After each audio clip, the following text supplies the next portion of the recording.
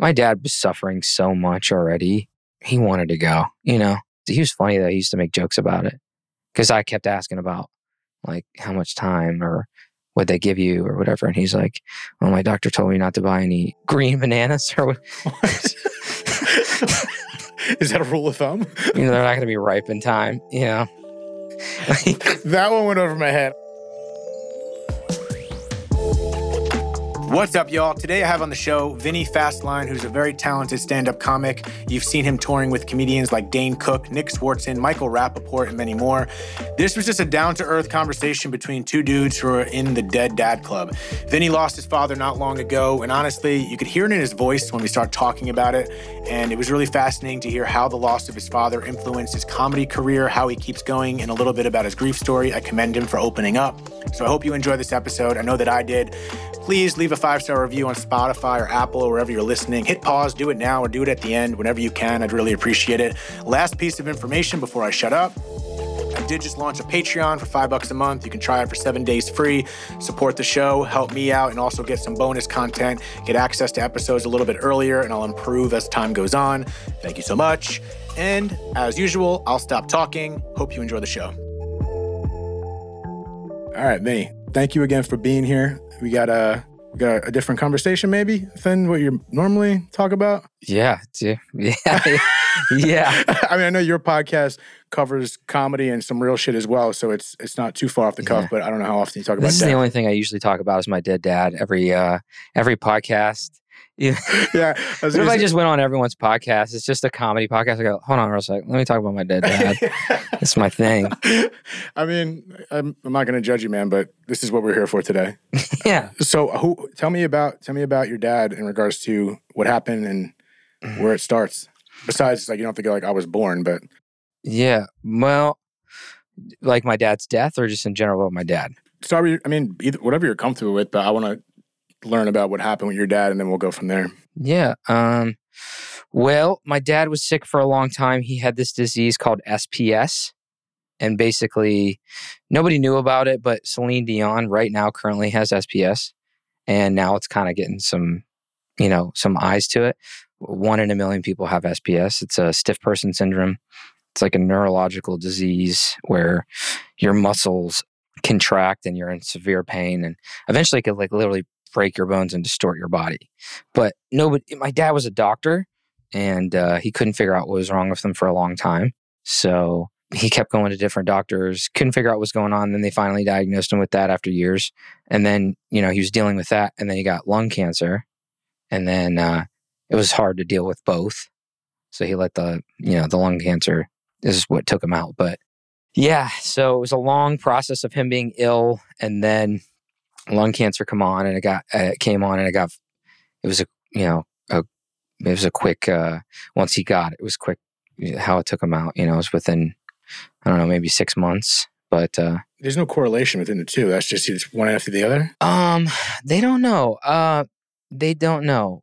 Actually, I thought that they said that there was some correlation, but I'm not sure. I mean, he did smoke for years. So, he could have got the lung cancer just from, the smoking or whatever, and they could be totally separate. But yeah, when he got the SPS. But there was another weird thing that happened because he was using a CPAP machine. CPAP, like to help you sleep. Oh, okay, I got it. For sleep apnea. And the SPS, you don't necessarily, you don't have to die from it. Like, it's just a painful thing that you have to deal with. And when he got lung cancer, even though he smoked, when he got SPS, he stopped really smoking as much. And he was on the sleep apnea machine. And that sleep apnea machine actually had a huge lawsuit because a lot of people got lung cancer from it. No shit. So we almost consider like going after him because, even though my dad was struggling with the SPS, he might have, still been around. So yeah, I talked to a lawyer just to talk about it, and I don't know, we never really pursued it, but could have been the sleep apnea machine that got him like lung cancer faster, That's a weird place to be in after you lose someone, knowing the cause might have been something like that. Yeah. How long after when he passed did you learn that information? Was it during it? Or Well, anybody that had that sleep apnea machine, since there was a class action lawsuit, got a letter in the mail. So there was a letter in the mail that says you can pursue a legal action because he got lung cancer, like a lot of people did from that machine. And you either go after them with a lawyer and you really try to, might spend a lot of money and time trying to make it a case on individually, or you can be a part of the class action lawsuit, or you report the information, and then you can get some money back for, like everybody in this huge pool of class action lawsuit. But it was just, I was like, not something I felt like dealing with. Yeah, I mean, what does that do in regards to your process of dealing with it, knowing that something else like that may have caused it? Yeah, obviously it was, it was frustrating. I was angry. But my dad was suffering so much already. He wanted to go, he was in a weird place. He was very, lonely and was in a lot of pain. So he didn't really want to, he didn't care.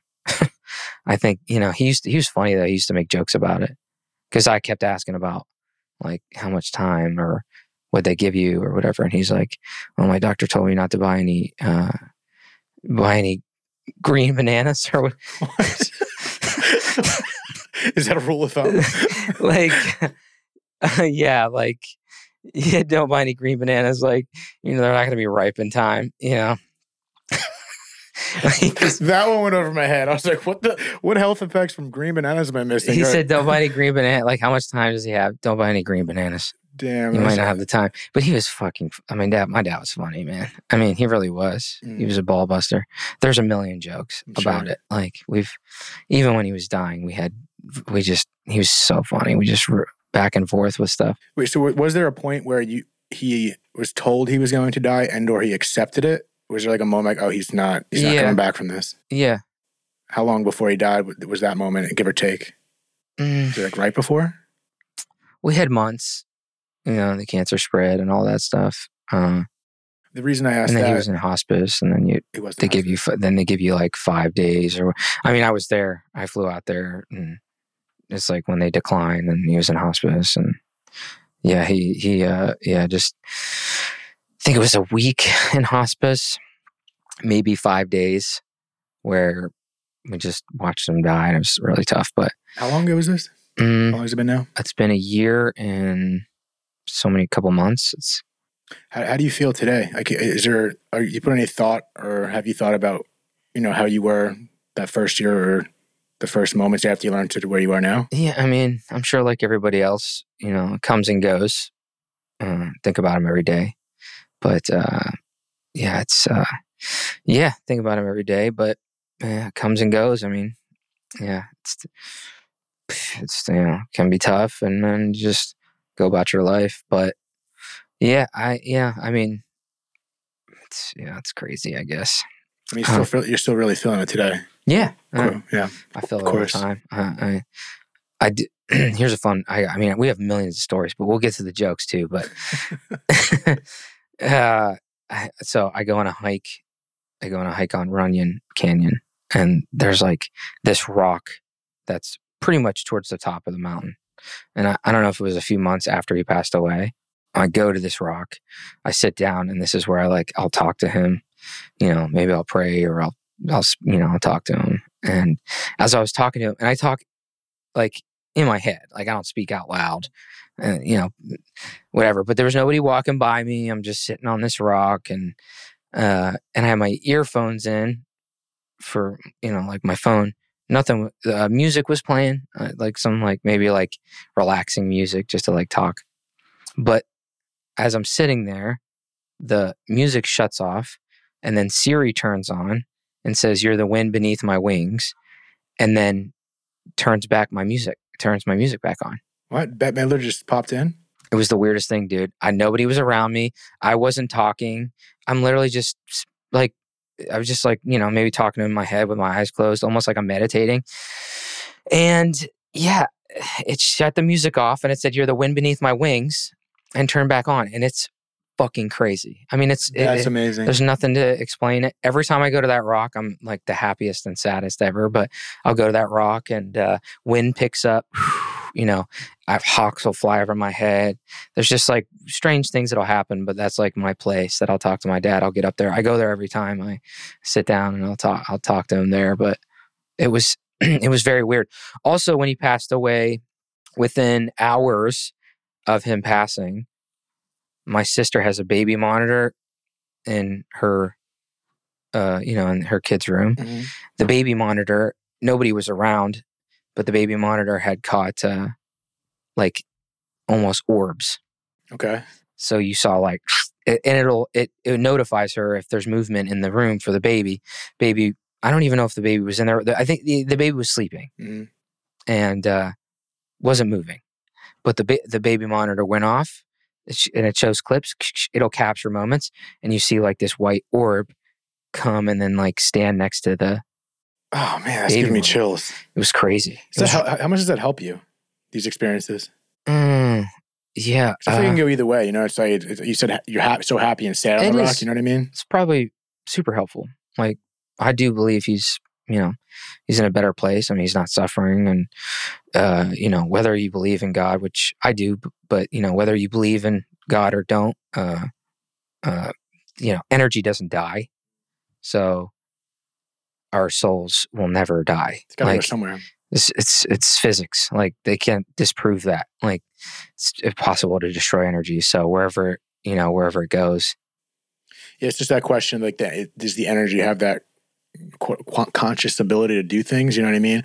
I believe in that. I relating to you, and I feel like I haven't had an experience like that, and I feel like I crave that. I crave those experiences even after 20 plus years of losing my dad. I took a walk the other day and I was doing what you were doing. I think I was like a lunatic on Overland in Venice talking to myself out loud, but I was trying to have a conversation with my dad. It was his birthday yesterday, so it was a little more nostalgic. That's tough. I was having that conversation. I crave that response. You know what I mean? So like I'm just getting these voices or signs or whatnot, but I feel like I force that sometimes too much. It's nice to hear you have stories like that in order to, again, maybe it's a back and forth of sadness and happiness, but to have that feeling of he's still around is comforting, especially you said he was suffering. You know what I mean? To know that that's over, I feel like that's a weird relief from grief, if that makes sense. Because, okay, he's gone, it sucks, but to know he's not suffering, I feel like goes a long way. Yeah, no, you don't want to see anybody suffer, but it does help that, felt like he's still around. So your dad's birthday was yesterday? February 11th. So whenever this drops, this is the 12th. Yeah. February. Are those 11th. Days hard for you? It's evolved. Again, you said you're a year and a half in. Yeah. So it's 2001 when he died. So it's been quite some time. So I feel like I've said this before, but there's anniversaries, there's dates that hits, I think, in so many capacities outside of loss, but especially with loss, the first Christmas, the first birthday. Oh yeah. It just hits different, and it's different for everyone, of course, but 20 plus years later, it's more reflection. Like I made a post yesterday, but I was missing out. I was like kind of grieving the future again of him not being here and beyond all these new memories, et cetera. You don't get those new memories, which sucks. All you have is to look back.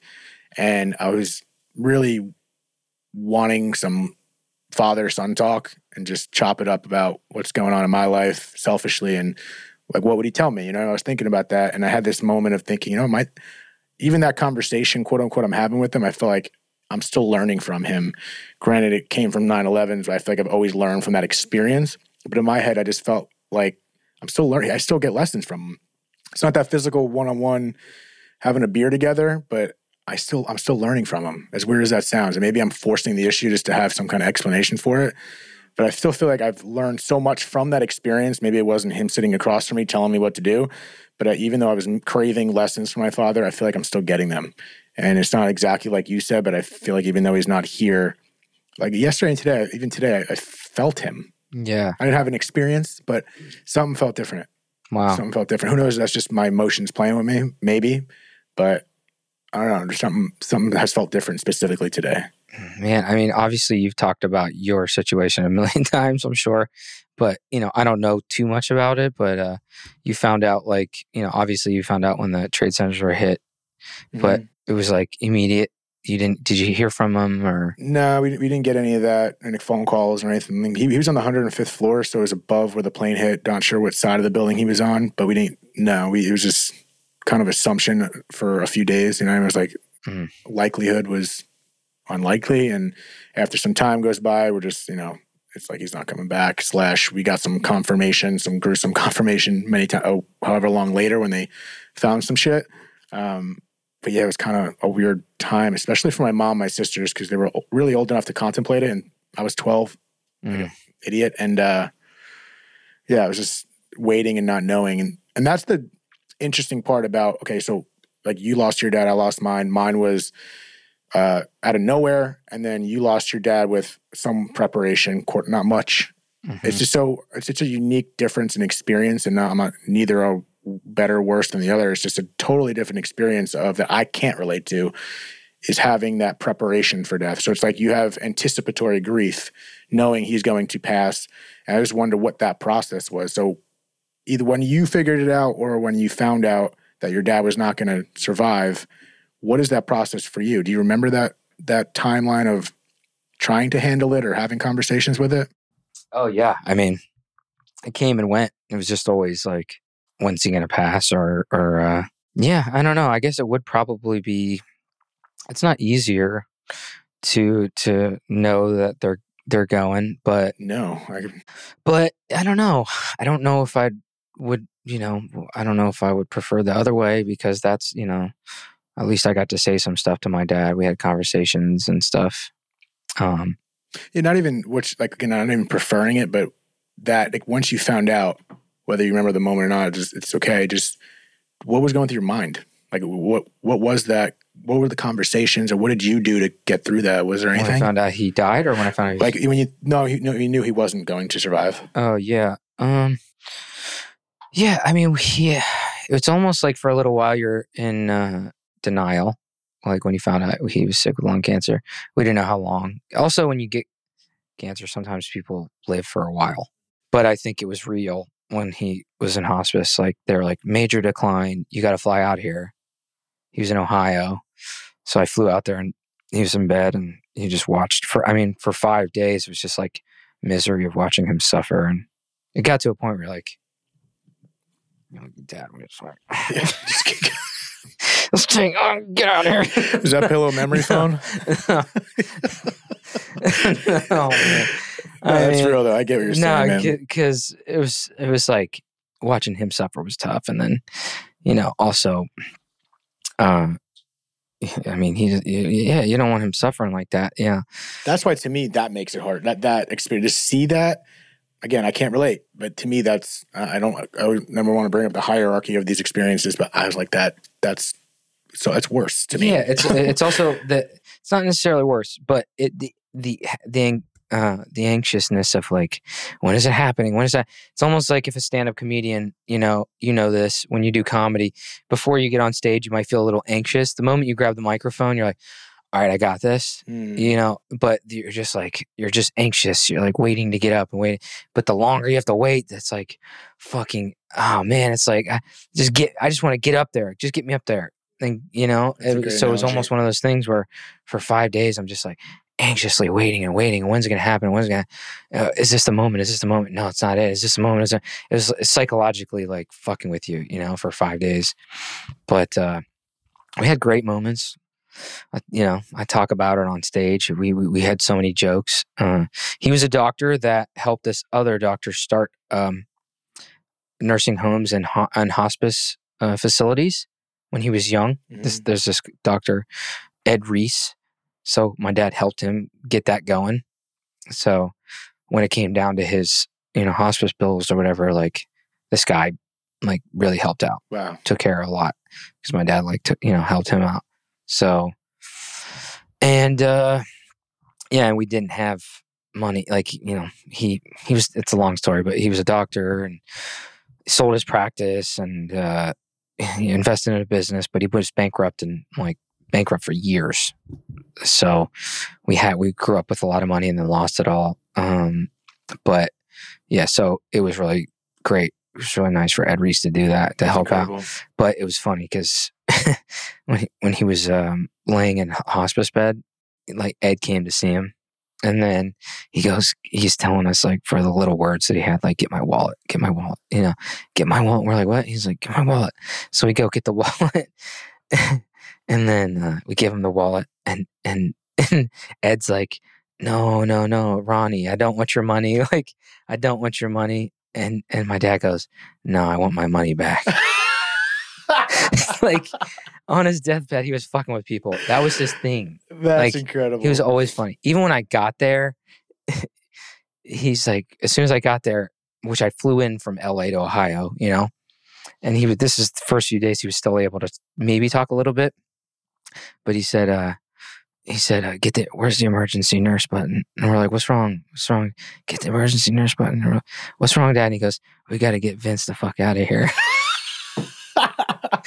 Like, he's just like, that's gotta help, no? Dude, he was so funny. I mean, yeah. And then I fucked with him too a little bit, because even when my sister, these are all bits that I started making, but these are the heavier ones. So I try to tell these jokes on stage after he passed. After he passed, I had to headline a show in Ontario Improv like 3 weeks later, and I wasn't ready for it, and I had to do an hour, and I haven't even been doing comedy. I've been gone, but I don't get to headline often, so I was like, fuck, what do I do? But then I was just, my dad would just want me to do it. He wanted me to stop. He's like, just keep going. Oh, yeah. So I did it, and I started doing some of the jokes. They're a little too heavy. It was too much. Now it's a little bit easier. I found ways around doing it heavy differently. For you, not the audience. Both. Both. I mean, if you talk about any heavy subject, it's also about like how you say it or what you say or whatever. But anyways, these were some of the early ones but these were also heavier moments because when he was in his deathbed, my sister was playing music for him, kind of like soothe the situation. And she had Pandora, but it plays commercials. Yeah. So I'm like, Dad, if you die in a commercial break, I swear to God. I'm like, come on, Dad, don't die to AutoZone. Come on, Temptations are coming up. I don't want him going, AutoZone. That'd be the greatest product placement of all time. Oh, man. So we were joking around. Yeah. I even made that joke to my sisters because my dad would because my sisters, I've always used humor as a defense mechanism. The first moment I found out my dad has SPS, I didn't even know how serious it was. I thought, oh, my dad's going to die. I don't know when. But when he told me about it, he's just like, I don't know. Anyways, I broke down in tears. Like I fucking broke down. And this was years ago, not knowing the severity. And then my buddy was there and he didn't know what happened. So I'm just busted out crying. He's like, what's going on? What's happening? And after I got rid of that full cry, like, I said to him, I was like, I ran out of bacon. But like the fact that I fucking broke down completely. I mean, we were crying, laughing because it's like nobody cries this hard, like, like bacon over bacon. Maybe vegan. Eventually, he knew like something was wrong, and I told him, yeah, it was my dad. He's sick. But I just always used comedy as a defense mechanism. Your dad he's on his deathbed. Yeah, he did it. We did it. I mean, I'm big on that personally. Like, I bring a lot of humor, not in a professional sense, obviously, but it's a big coping mechanism for me, whether it's a defense mechanism or a coping. I mean, I don't know what's better than laughter. Nothing. So I literally think laughter is the greatest thing in the world. It is the best. And that's why I respect what you do so much. And I'm curious in regards to now it's been a year and a half and, you have been incorporating your experience with, you on stage and stand up. Have you found, what are you finding with your dad's loss to your stand-up now? Is this part of your grief process? Is it healing for you? Or do you feel the necessity just to incorporate it in your stand-up? Like, how does your loss of your father relate to your stand-up career? Yeah, I mean, I talk about it on stage. I've always challenged myself in comedy to really try things. Early in my career, I've tried weird things like, first of all, I had a brain tumor when I was young. Not to make this about me, but it's about you. Well, yeah, but we'll make this about my dead dad. But we could do a tag team. It's fine, whatever you want. No. But so I had a brain tumor. That's why I got into comedy. Couldn't play sports. Did comedy as like a kind of like not like a bucket list, but like a thing to do while everyone played sports. So, and I talked about my brain tumor immediately on stage at 16. So I was always challenging myself to do different things. Years later, when I really started doing comedy, I tried like weird shit. Like I record the thoughts in my head in a microphone, and then I'd have people play it over the loudspeakers. Maybe it was like if I'm doing a dating joke and we're at the drink, getting drinks, and she gets an appetizer and a meal, and I'm like, you hear over the thing like, fuck bitch, you had to get an appetizer. But it came over the speakers. It didn't work. None of it was funny because the guy in the back, the timing was so off. So it was so awkward. And it was my first weekend opening at a big comedy club for Sebastian Maniscalco. Oh, wow. He was the first guy I opened for. That's crazy. And I remember doing it, and I bombed so hard. And then he's just like, fucking stop doing the thing. He's like, just do your comedy. And I was like, you're right. If I didn't have to do a full weekend, I might have never came back. I bombed so hard because the timing of it was off. And meanwhile, I was just trying things, and I go, I'm not wrong. I mean, look at Bo Burnham. He fucking crushed with that. Everyone's got their thing. I was just doing stuff, talked about my brain tumor. I was trying different shit. And then I went through a bad breakup, and that was heavy. And there's a whole thing there. Started dealing with, talking about that.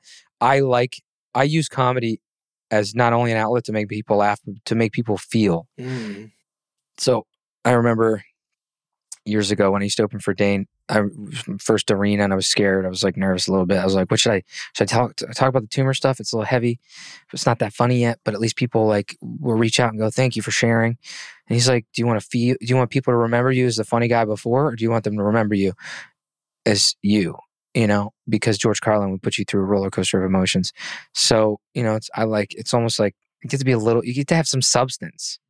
It depends. Everyone's humor is different, but I have this outlet to be on stage in front of strangers. I get to make them feel.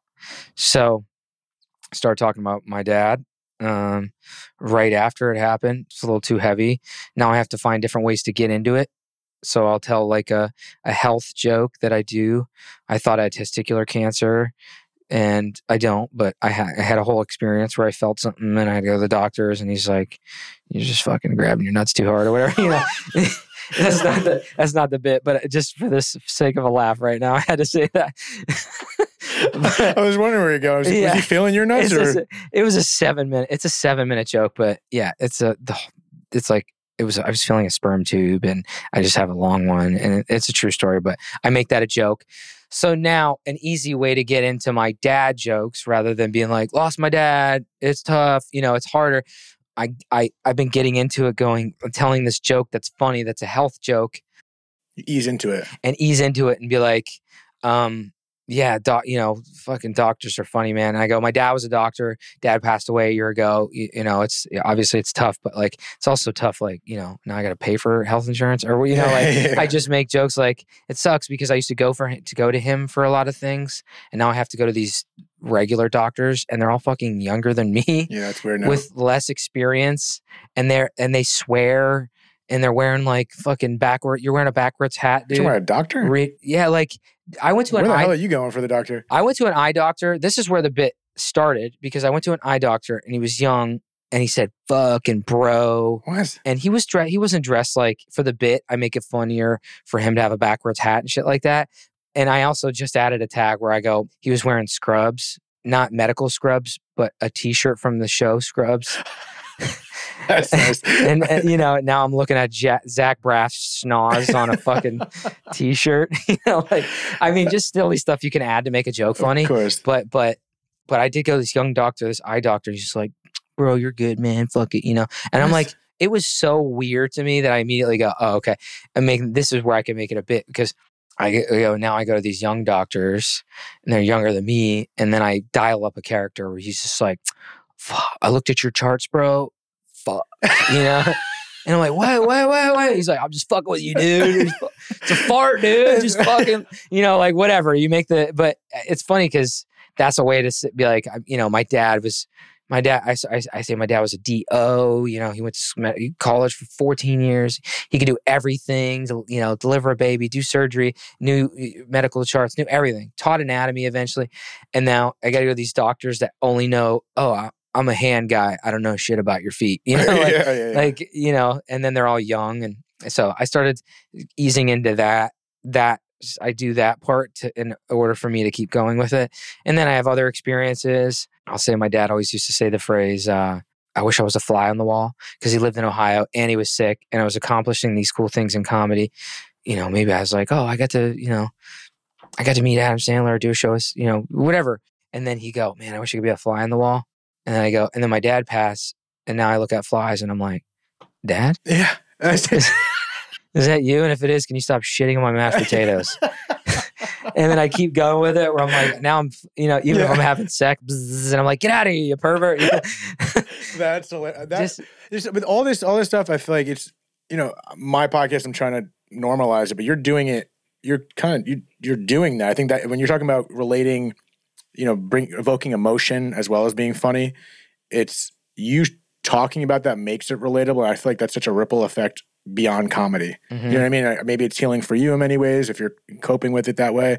But again, if you're evoking emotion, making it relatable to people, it's like that's causing something different. And I think that goes back to real life. I think that's why I think humor is so important to trauma and going through some shit, let alone death, is because when you reveal that humor or that ideation of kind of bringing levity to a situation, it releases everyone else's tension around a serious topic. That's why I think humor is so powerful to me. When I joke, it kind of brings down the walls to the people around you, let alone yourself, to say it's okay. Yeah. Even if it's not okay. I feel like laughter and humor brings that to these situations. Oh, dude, I use it to help me. Like, obviously, if you start at the beginning of this podcast and you watch, and I'm all clammed up because I'm talking about, because I feel, and it is sad and it's hard to talk about. But the moment I could start making jokes, now it's lighter. Exactly. It's easier. I saw that in you too. You watched it turn on, but I use it as a defense mechanism to hide my feelings. Yeah. But I love making people laugh, and I think that's the best way to do it, man. That's my dad didn't want anybody sad. He would make jokes. Literally on his deathbed. Yeah. So, Do you think he accepted it, or was he just? Yeah. Yeah, he seems like he did. Oh yeah. No, he wanted to go. Yeah. He was ready to go.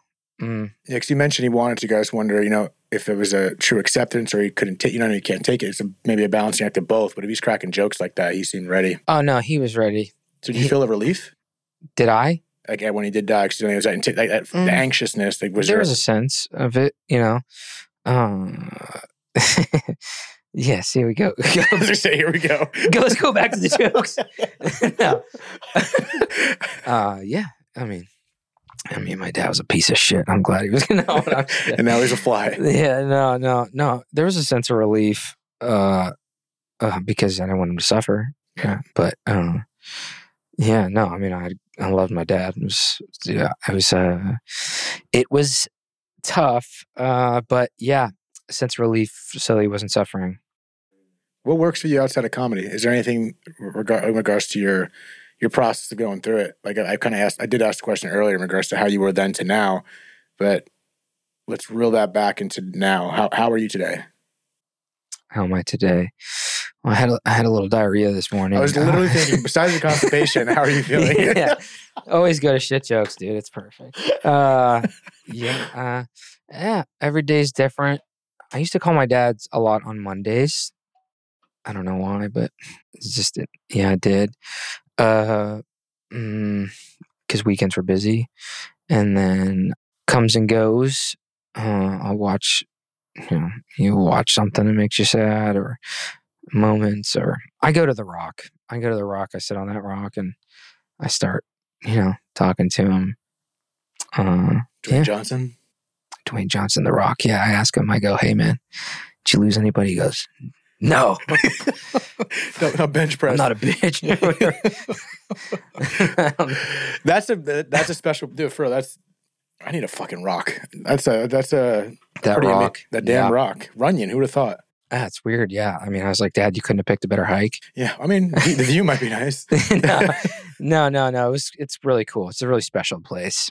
I had another joke about it too, because I was just like peacefully talking to him when I go to that rock, and then like this gay couple like walked in front of me to take pictures and started talking about plowing each other or whatever the fuck. They were just talking about some seriously gay sex, and I was just like, "Is this you fucking with me, Dad?" Like, I'm like talking to him, just like, fuck yeah. And I'm like, I'm not supposed to talk.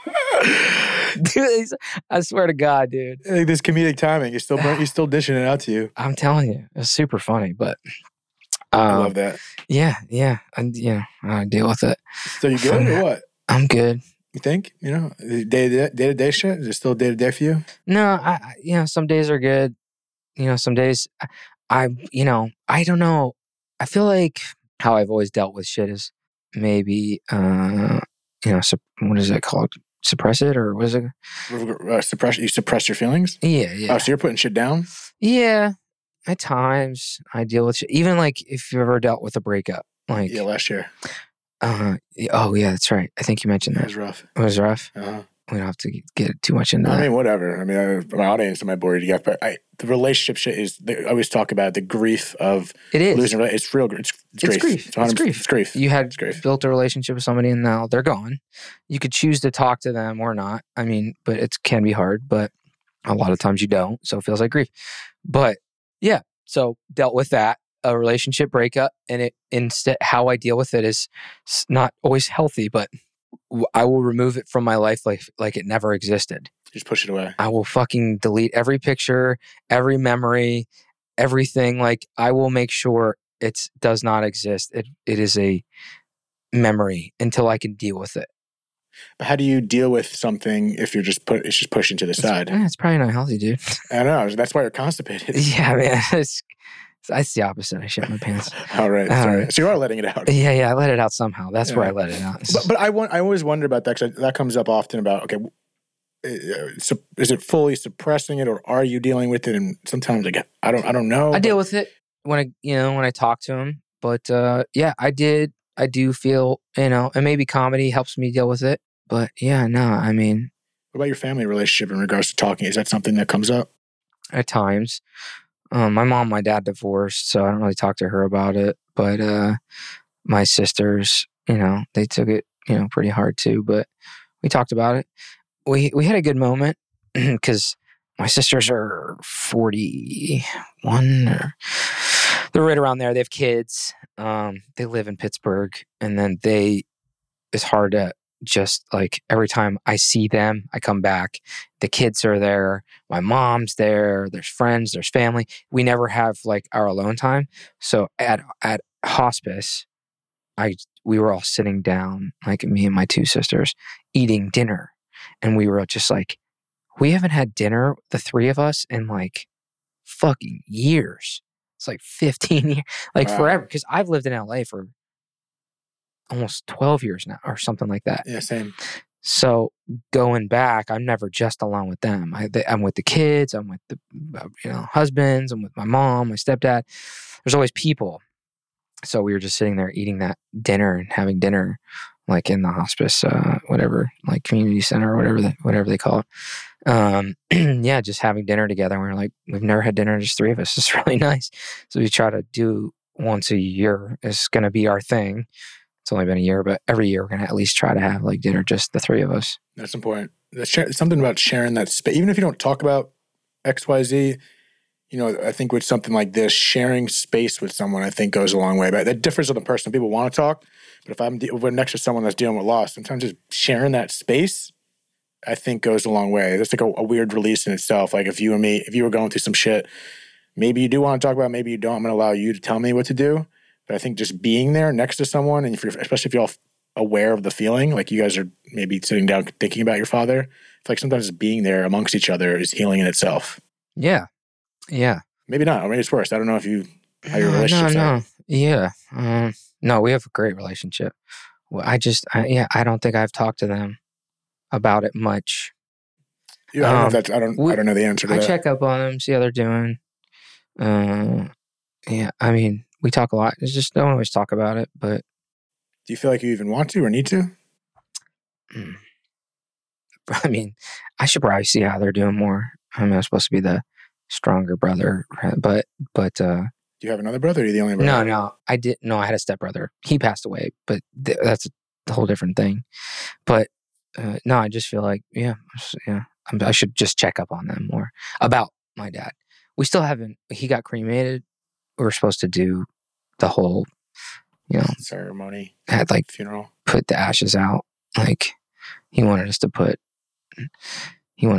spread his ashes in this neighbor's yard that he hated.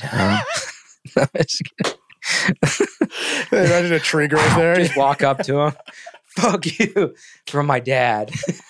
What are there's just trees in New York that smell like shit. You just like put my ashes on, he grows into that. Yeah.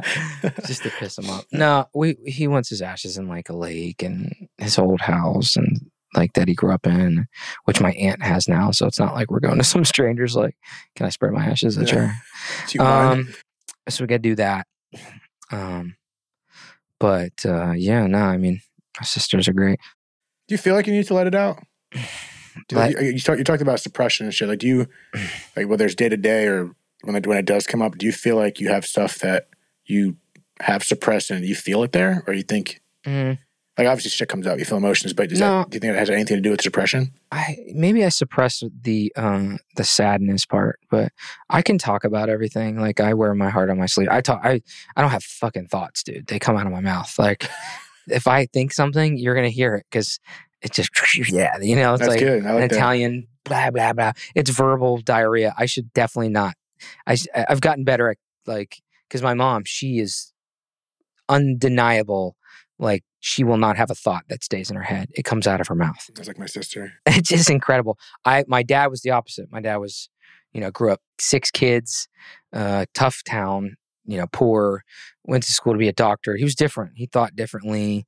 He's very funny, but he thought differently, My mom had all this like wild personality. And my dad was, he could listen. So I like to call my dad because my dad could listen. I like to call my mom when I want to hear some reality television show or, but my dad was, but so I'm trying to find that healthy balance of like, I talk about it, I am a very sensitive person. I mean, I'm sad for a million reasons, not even just my dad. Like, how do you tell the difference? Sometimes I can't tell the difference of what I'm sad about. Oh yeah, it's fuck. I don't know, dude. It's all blending together. That's the thing. Sometimes so much shit happens. Like, I feel this way because of my dad, or I feel that way because of the person that just cut me off. I don't know what's going on. Yeah. I don't know, man. It seems like your comedy career is doing great. It seems like you're doing exactly what you want to do, even despite this. So it's like you're doing something right. It's just a matter of managing all that. And again, I'm not a doctor. I'm not a grief expert. I just have this podcast. But I think to me, allowing yourself to feel it as opposed, like, there's a difference to me. There's pushing things aside maybe temporarily because you got to work, you got to do your things. I mean, you have to do that. You have to keep moving. But then there's like times of allowing yourself to feel it, which sounds corny as hell, but it's real. If you just allow yourself to feel shit and try to build it up and just literally go through the motions of that feeling, that's a release in itself to me. Yeah. I don't know what that means. What did I just say? No, it's good. It's interesting because you do this all the time. So it's probably pretty cool for you to see the other end. You probably learned a lot about death and about people and how people cope with it and grieve. And have you been doing this for a year? Longer than that. I've had 100, you're like, this 140, 150 episodes. You probably learned a lot. You know what? Besides, I've learned, that's the amazing part, again, to talk to someone like you and anyone, it's just, I'm seeing a different lens. Besides learning a lot, it's just perspective of talking to another human, realizing we're all just human. Again, that's as cliche as that sounds. Like, no matter what, you're a comedian, a person that's a hospice nurse, person that just does this or that and the other. It's like it's just a one-on-one conversation. I got to hear what you went through and realize, damn, it's just, we all got our shit. And it doesn't bring your story up or down. It's just like, it just reminds me that when I have my shit, just another reminder that everyone else has got their other shit and we're all doing our best. I think, for the most part. Maybe not all of us are. Sometimes I could do better, but it's just a reminder. Me too, dude. Yeah, and that's a whole nother. I shouldn't masturbate 3 times a week. Well, hopefully you don't do it. My dad. Yeah. And thanks for listening. I got to turn my dad's photo around. Yeah. Dad, don't look at this. Shame. You kill every fly while you're jerking off. What the fuck are you doing here? I don't know. It's just a reminder that we're all going through some shit. And I think to hear from a different perspective, even if you talk to 10,000 other people that lost their father, it's all different. Yeah. A lot of similarities too, blended with that. And that's the cool part about relating. But there's a lot of stuff that we all go through different shit. And I think it just reminds me that we're not alone. A lot about who we become as people is how we're raised. Right. Our first 15 years of our childhood, of our life, is just it's so crucial. It really makes us who we are. I do believe that. So yeah, I wish Bin Laden could have waited 4 more years. yeah, I would have been fuck, 16. dude. You would have I just made the cut. Fuck, he wanted to fuck you up. No, but I hear you going. But no, I think, you know, so not everybody grows up with loving parents. I grew up with loving parents. I grew up in I had a very big family, and family was everything. And not everybody, I was fortunate to have a dad that cared about me. Same. That's the crazy part. There's so many other people that you said don't have that. I don't know how I would have got through it without having what I have around me. So I'm going to be more blessed. Or what's worse, like you have a dad that doesn't give a shit about you. I mean, like, yeah, but that's how we're all interesting people. It's, you know, because this is literally like a computer in our head, dude. It's got just taking in everything and then gets to tell us how we are going to operate. And it has so much to do with, you know, what we've been through, our past, how we manage it, you know, how we live in the present, what we plan for the future. I mean, you got to live in the present, but it's hard. It's so easy to go backwards and forward, past and future, and it's so hard to stay here, which is like, again, like you think that wouldn't be that hard, but it is. There's so many distractions, and it's hard to kind of pull it in. It's really hard to pull it in. But you think an experience that you had, or whenever someone loses someone, that I think it helps get you present, but it's very easy to think about the future with fear, think about the past with regret. Mm-hmm. So it's like a double-edged sort of having an experience like you had, where does it make you more present? Are you working towards being more present, or does it make you more anxious? Like you've had a brain tumor. Like, you know what I mean? You've had other experiences in your life that relate to the sensitivity and the fragility of life. Mm-hmm. So it's clearly had to have had an impact on you with all those experiences and how you live your life. And that's the beauty of it. So it's for this experience of your dad, even though it's only been a year and a half, what if you had to find the positive from this, have you brought that to light? Yeah. I mean, I feel like he's looking over me, which is nice. Not all the time, of course. I hope not. Yeah. Turn your eyes. Like, thanks for the photo, but I can still see you. Yeah. You know, when I'm in the mirror butt naked and I'm just slapping my wiener off my legs, having a moment with myself. This is for me, man. Stop looking. That doesn't sound like repression. Sounds like the exact opposite. Yeah. No, I don't know. Yeah. No, I found jokes in it. I feel like he's there watching me. It does put in perspective about afterlife, and you know, I do believe there is an afterlife, and I do believe in God, and it's different for me. I mean, I grew up Catholic and then Christian and Catholic school. I don't follow all of that. You know, I stopped practicing all that. I have my beliefs, you know, but I do believe there's a better place, and I do believe he's with my uncle and my aunt, which are his brother and his sister. There's people up there, his parents, you know, I feel like he's with them. It helps you in your process. Yeah. I don't know, man. Here's my thing. Here's my philosophy on, let's say, atheism. Here's my philosophy. Let's just say you can't prove anything. You can't prove that there's, you know, some people might be able to say, I can prove there is, but let's just say, hypothetically, there is no way to prove whether there is or is not a heaven or a God or anything. But let's just say that 99% chance that it's not real. What if there's that 1% chance that it is real? Do you want to be wrong? Like, what if there is a 1% chance there is a God and there is a heaven and there is a hell, or there is all of that stuff? Let's just say there's a chance. And I call it the what if. What if it is real? Do you want to be wrong, dude? I mean, because I don't really know if I want to be wrong. You know, like, what's it take for me to just believe in something, to have hope? It's also like structurally, as a human being, I think we need something to have morals. Like, if you have nothing to guide your morals, then you can, you know, it takes you down a dark path. You got to believe in something, dude. You know, I mean, it's like, I don't know why. It's such a hopeless life to believe there's nothing else. Yeah, I think that's a great point, especially when it comes to religion and people that have different beliefs. I subscribe to what you just said, because it's like, you don't have to have the same beliefs about the contents or what happens after, if anything at all. But the structure and the idea of as long as the structure is good and it's moral, like you said, like, don't sleep with your neighbor's wife and don't kill, don't murder. It's like, oh, that sounds pretty good. That sounds like a pretty decent morality code to follow. So depends on how shitty your neighbor was. Yeah, I mean, of course. You throw your dad's ashes on their lawn, whatever you got to do. Grow a shitty tree. It's I think that, like you said, the structures, that's that sounds like that's a fair deal. Live like that. And I actually, what you said relates to when I had Brian Callen on the podcast. He quoted his friend that said, he doesn't know what happens after we die, but I like to live my life as if it does. And I think it correlates to what you were saying is like, if there's a 0.1% chance that, the sperm gets through the condom, it's like, that was a terrible analogy. Why did I just say that? And I liked it. You know what I mean? I think it makes sense kind of some weird way.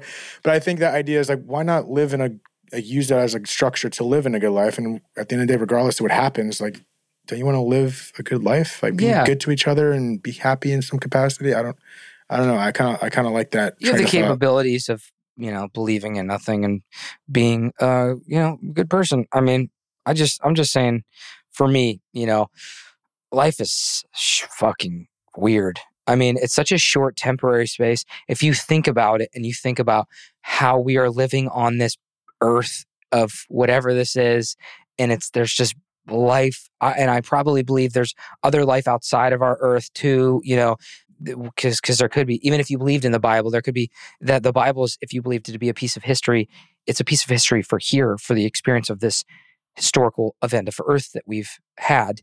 There could be like another book on a different planet that's like, hey, yo, Earth's coming around pretty soon and there's going to be Jesus. I mean, like, it could be but I just believe that, if you really sit down and think about how crazy everything is, I mean, it's unexplainable. It's ridiculous. Like, literally when I get confused in life and I just get XYZ, I just look up and I'm looking up like, what the fuck is that? Like, literally, It sounds so literal because it is. I'm literally looking up at the vastness of space, and as silly and as woo as that sounds, it's like, what is? I don't know. And I drive myself against a wall, getting in this weird feeling in my chest, and my stomach, and my temples of how absurd it is. That I think at the same time, as paranoid as it makes me, we just kind of like, I don't know what any of this is. So while I'm here, I just want to be as good as possible, whatever that means. I don't even know what that means. I think it's just listening to other people, showing some compassion, trying to be nice and support other people. I don't know what else, and laugh in the middle of it, because I don't know what any of this is. And we have our beliefs, and people get so they bang their heads about what's right, what their beliefs are. But at the same time, like, we're all in this together. Yeah. As weird as that sounds. It's like, we're all in this together. And death, which you've probably seen on this podcast a bunch of times, alters the way you think about life. Because I've lost a lot of people, and I mean, grandparents, friends, relatives. Dad was probably hits home the most for me. Even my stepbrother, I mean, it was hard because I was the last person to see him, but also I didn't spend my whole life with him. I only had a few years because my mom got married to my stepdad. And even though it was really tough, I can't imagine the pain my stepdad dealt with, but this, for me, it's the dad that hits home, which makes you think about life. And I had that experience personally because I didn't know if I was going to live when I was 14. So that's why my perception of life has always been different. I became very optimistic. I became very fearless, and I had different beliefs, and my spirit was different. And yeah, I mean, why'd you make that choice? Because I love that choice in regards to being optimistic and fearless, but I feel like it's such a slippery slope where easily people can go the other way. Why do you think you chose that? I was young. I also had some guidance. I had a loving family around me. And I was always funny and silly, and I used humor to help me. When I was in the hospital with my brain surgery, my head was all, and I told everybody I looked like Sloth from the Goonies. Oh, so they'd wheel me around. I'd be like, "Hey, you guys!" And in the hospital, just making everybody laugh to like ease it up. Yeah, I love that. I had those moments. Actually, it's all full circle, because when my dad, we were making jokes on deathbed. When I was in the ICU, my aunt was there, like also like wetting my lips with the thing, and like when you'll dip that like sponge in water, and because you can't drink. Oh, okay. Yeah, so she was like wetting my lips with the thing. It was the first time I woke up out of my surgery, and everybody around me's crying, and it was very vague to see. It was like I was so distorted. But I just remember I was crying. I was just like, "Are you guys gonna cry or give me a kiss?" Or yeah, something like that to just make everybody laugh. Yeah, you help everyone else. You're helping everyone else there, let alone yourself. Yeah, that's a wild place to be. Not a lot of people can do that. Yeah, but I just think that it's a perspective. It's a perspective thing. A lot of people go about this life not thinking about what's next, or don't see death close to them. A lot of people, everyone's sad. I believe everyone carries sadness. I think it's a real thing. I think depression is a real thing. I think I have depression because of, I think, brain trauma actually chemically imbalances something in your brain that makes you depressed differently. But I do believe everybody struggles with life. The older you get, the harder it gets. You lose people. You know, just responsibilities. Dreams are crushed. Health. Just so many things. The realities of life, finances, things. It's just so much stuff about life is so hard to deal with. And then you can carry anger and sadness. Fucking everybody thinks about killing themselves. A lot of people won't, which you shouldn't. I'm just saying, like, Disclaimer. Disclaimer. But I feel like life is very sad, but it is about really tapping into here. And I do think you cannot find happiness. Happiness is not something you will ever achieve. You can be happy. You can have moments where you're happy. You can go about life, I have days where I am happy and I have days where I'm sad. But you get to make that choice also, whether, which direction you want to take. The happy path can be harder, trying to have a happy day, even though when you're sad. But I think that it is really just important to find a source of happiness in many things, whether it's family, religion, career, friends, fitness, whatever it is, like A rock. Or the rock. You gotta find a rock or the rock. Definitely a rock. Well, it's like a beautiful analogy what you're saying, because you found a rock, but like we need to find our rock. Yeah. Whatever that may be, whatever your rock is, I think, it's that. I think it's some people have a hard time finding that. And I understand that because you have different dynamics, different upbringings, like you said, different love in our life or lack of love. And it's hard to find that rock, but sometimes I think we're looking too hard for a rock. We're putting too much pressure on what our rock is. Is it a podcast? Is it doing stand-up? Is this grandiose thing? Or sometimes the rock is just a rock. It's, it's something little in our life, the way we live our life, the way we hold our relationships, the way we do our job, regardless of what you're doing. And it's like, I think it's just the way we coast through this life, the ups and downs that you mentioned.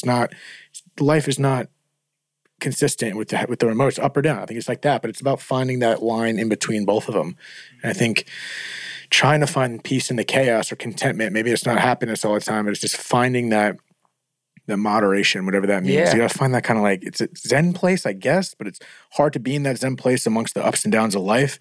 I think there is a sweet spot there, and it's kind of like not happy, not sad. It's just like right in the middle. Present. It's it is.